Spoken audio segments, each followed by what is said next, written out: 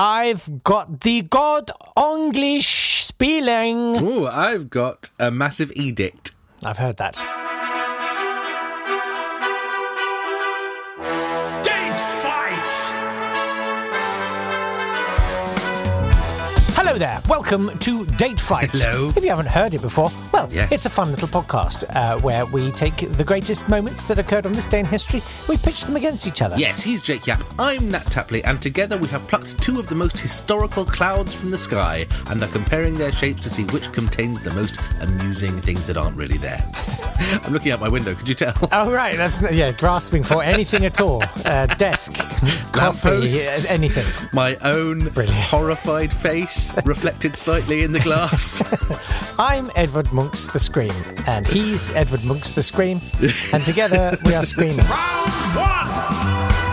Yes, I'm going to take you to the 27th of February, 380. Now, you may remember on Sunday we talked about the persecution of the Christians. Well, by 380, that was all over. There was the Edict of Thessalonica, in which the three emperors of the Roman Empire made the state religion into Christianity. Hooray for the Christians, having persecuted them. Yep. It was now the official religion of the Roman Empire. All four of you, come back. That sounds like good news, except it wasn't for all Christians. It was just for a certain type of Christian, and all the rest should be persecuted even more. Oh. So in the Council of Nicaea in 325, that's when the Christians got together, or the Nicene Christians got together, and decided what was Christianity and what wasn't.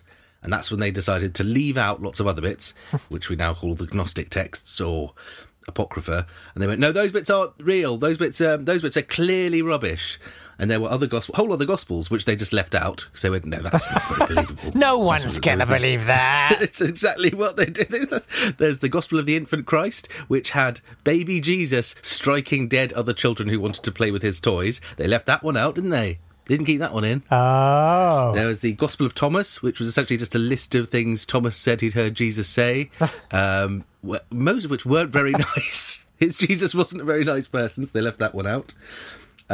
Yes, there are lots of others. So they went, no, that's not real Christianity. Real Christianity is these clearly, these things that make a lot of sense, like the walking on water and catching lots of fish and that's being believable. crucified and coming back to life. That's the real stuff. There was another gospel that said Jesus wasn't crucified, or he convinced someone else to take his place on the cross while he emigrated to the south of France. That makes sense.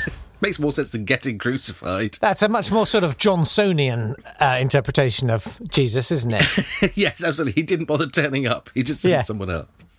So those were the other kinds of Christianity, which included Arian Christianity, which was particularly widespread, which said that Jesus probably wasn't part of God. He was just essentially like the Muslims, like Islam thinks that Jesus was just a messenger or a prophet.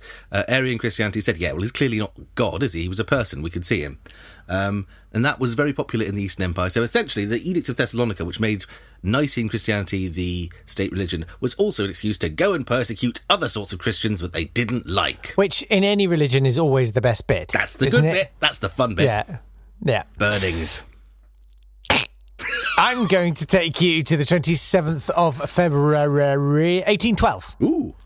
Forward on there. And poet Lord Byron gives his first address as member of House of Lords.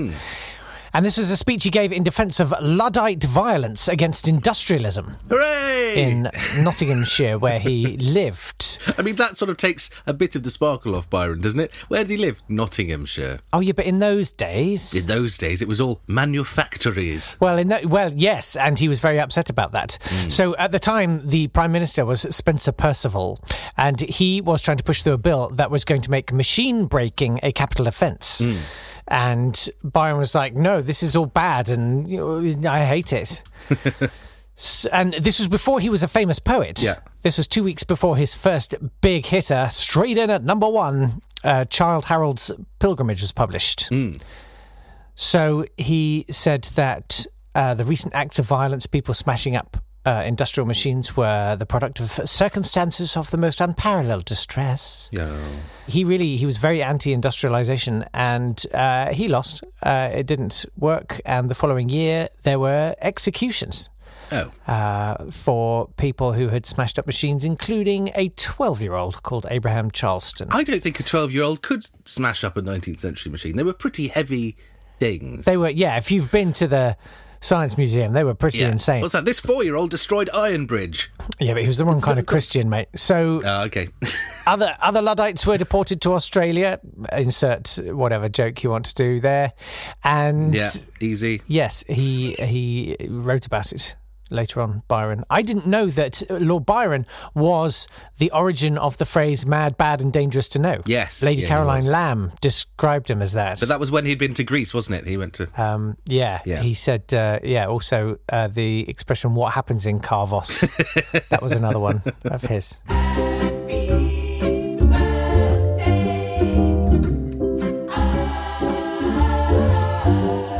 Happy birthday to Alice Hamilton, born in 1869, who was an American physicist and a leading expert in occupational health. She died in 1970, but a few weeks later, America passed the Occupational Safety and Health Act, which ensured that toxic chemicals could no longer be used in your workplace. Hooray! Happy birthday to Bertha Pappenheim, the founder of the Jewish Women's Association in 19th century Vienna. She was also a patient about whom Freud wrote, so that's how we know so much about her. That's Bertha Pappenheim from 19th century Vienna. Happy birthday to Thomas Hazelhurst, exactly one of those 19th century industrialists Byron hated so much. He made the 20th best soap manufactory in Cheshire and was a huge encourager of Methodism.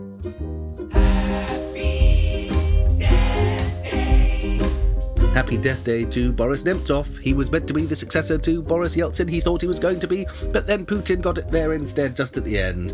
He was a constant critic of Vladimir Putin and found himself weirdly dead of being shot in the back 4 times on a bridge in 2015.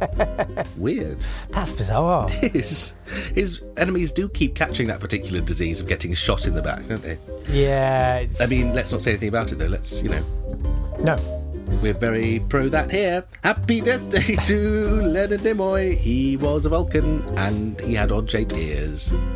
That was about... It didn't really. His ears were, I think, normal, but big, I suppose, by the end. By the time people were old, their ears just keep getting bigger, don't they? But eyebrows. I imagine he was mainly ears. Yeah, I think they grow downwards, though, don't they? They grow upwards. Oh. Unless you're in 0G. Maybe it's that. He was really old, but his ears grew in 0G. Because he was in space. Yeah. Happy death day to Louis Vuitton. He died in 1892 and he made old bags for all, but that's not nice, I can't say that.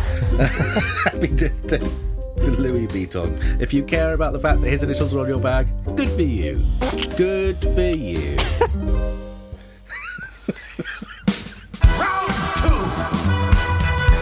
I'm going to go to the 27th of February 1953. And there's a proposal to simplify English spelling. Oh. And it's going through Parliament and it clears its second hurdle. Oh, really? There's a second debate, and 65 to 53, they approved the Simplified Spelling Bill. This was a private member's bill introduced by a Labour MP called Montfollick. I can't think why. Is that 2 names, or is that one? He was anxious that people spelled names right. Montfollick. Right. And he introduced this simplified system of spelling. So much simpler, okay? Instead of teaching children 26 letters and sounds, Yes. simplify. Yeah. Have 44. What? Make them learn 44 symbols and sounds. Right. Yes? Yeah. Okay. Then, when they're 7, get rid of the 18 new ones that you put in there and teach them how to make it, simpler. Yeah. Simplified. Much better. This was based Wow. on, it was a guy called James Pittman who devised the system. Oh, the shorthand man. Yes, it was called the Initial Teaching Alphabet. And it was his grandfather who began a movement called the New Spelling. NUE Spelling. It's the new spelling, guys. Spieled as it soons. Yeah. And they thought this would be really, really great. although quite a few people, because they trialled it in some schools in the 60s. And one former pupil says, I suffered from the ITA, the initial teaching alphabet, for my first few years at school, with the consequence that at the age of 7, I could barely read or write. Oh, good. It was not very successful. No. But in a way, we're sort of, phonics is kind of that. It's just that we're not trying to teach children 18 redundant new symbols that they then have to dismantle the apparatus of in their heads at the age of 7. So would this bill have changed the spelling of every word in the country? Yes. That's bound to be the best solution to some minor inconsistencies that some people struggle with. Is to change an entire language by diktat centrally for an entire population. Mate, it's all emojis now anyway, so do you know what I mean? Precisely, we voluntarily changed the language ourselves into GIFs. We're going to heal in a hand card. Also, presumably that wouldn't have applied in any of the countries that spoke English but were now Commonwealth countries or independent. Well, so we would have lost the ability to speak to Americans. There were some former pupils who said, this did not work in places like Wales or Scotland where people had accents. It was just impossible. Unworkable. It's those places that they've got the accents. We sound fine. I'm not saying that, Nat. Don't paint me as a racist.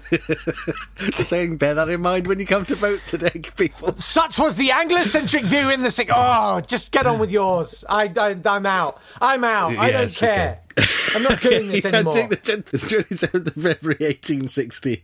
Abraham Lincoln's Cooper Union speech in New York. Cooper Union was an interesting place. It's still there. You can go and see Cooper Union. It's on Cooper Square in the East Village. And it's a free school. It was set up as a free school by Mr. Cooper, who only himself had a year's schooling, but built America's first steam railroad engine. He made a fortune with a glue factory and iron foundry, and he was an industrialist and inventor and wanted other people to have access to the sort of education he wished he had. So he made Cooper Union a free school teaching technical subjects and the arts in New York. Now, Abraham Lincoln went there in 1860 as a regional politician and gave a speech which changed his fortunes, because in 1860 they were in pretty much the same stage of the presidential race as we are now this year at the end of February, and there were a few people knocking around who they thought could be the eventual nominee. But Abraham Lincoln, with this one speech, he converted himself, in the words of Harold Holzer, from a regional politician, a frontier debater and chronic jokester, into the front runner for the Republican presidency, which he eventually won in May, and he was elected in the November, which led to the Civil War, but then the ending of slavery. So swings and roundabouts. Yeah, Cooper Union changed the fate of America in the 19th century and possibly ended slavery. Oh yeah, well, I'm sure that's much more significant than mine. No. Whatever. Yours was greed. I'm done with today. No, you know what? Don't know. I'm oot. How do you want me to spell that on the poll? I don't care. Poal. Right. Okay. That's very much it for today. Thank you very much. You should probably vote, although I'm going to say, do you know what? Don't vote. It's a waste of your time. Don't bother. Don't bother today. No, don't need to vote today. Stay home. Just have a break. I'd say if you do have a friend, you can drive old people to the polls. You can always get involved in getting out the vote today. It's never been more important. Have a break. Most important. No, it's not. No, Day fight poll in living history. We'll see you tomorrow. Bye. See you tomorrow. Bye.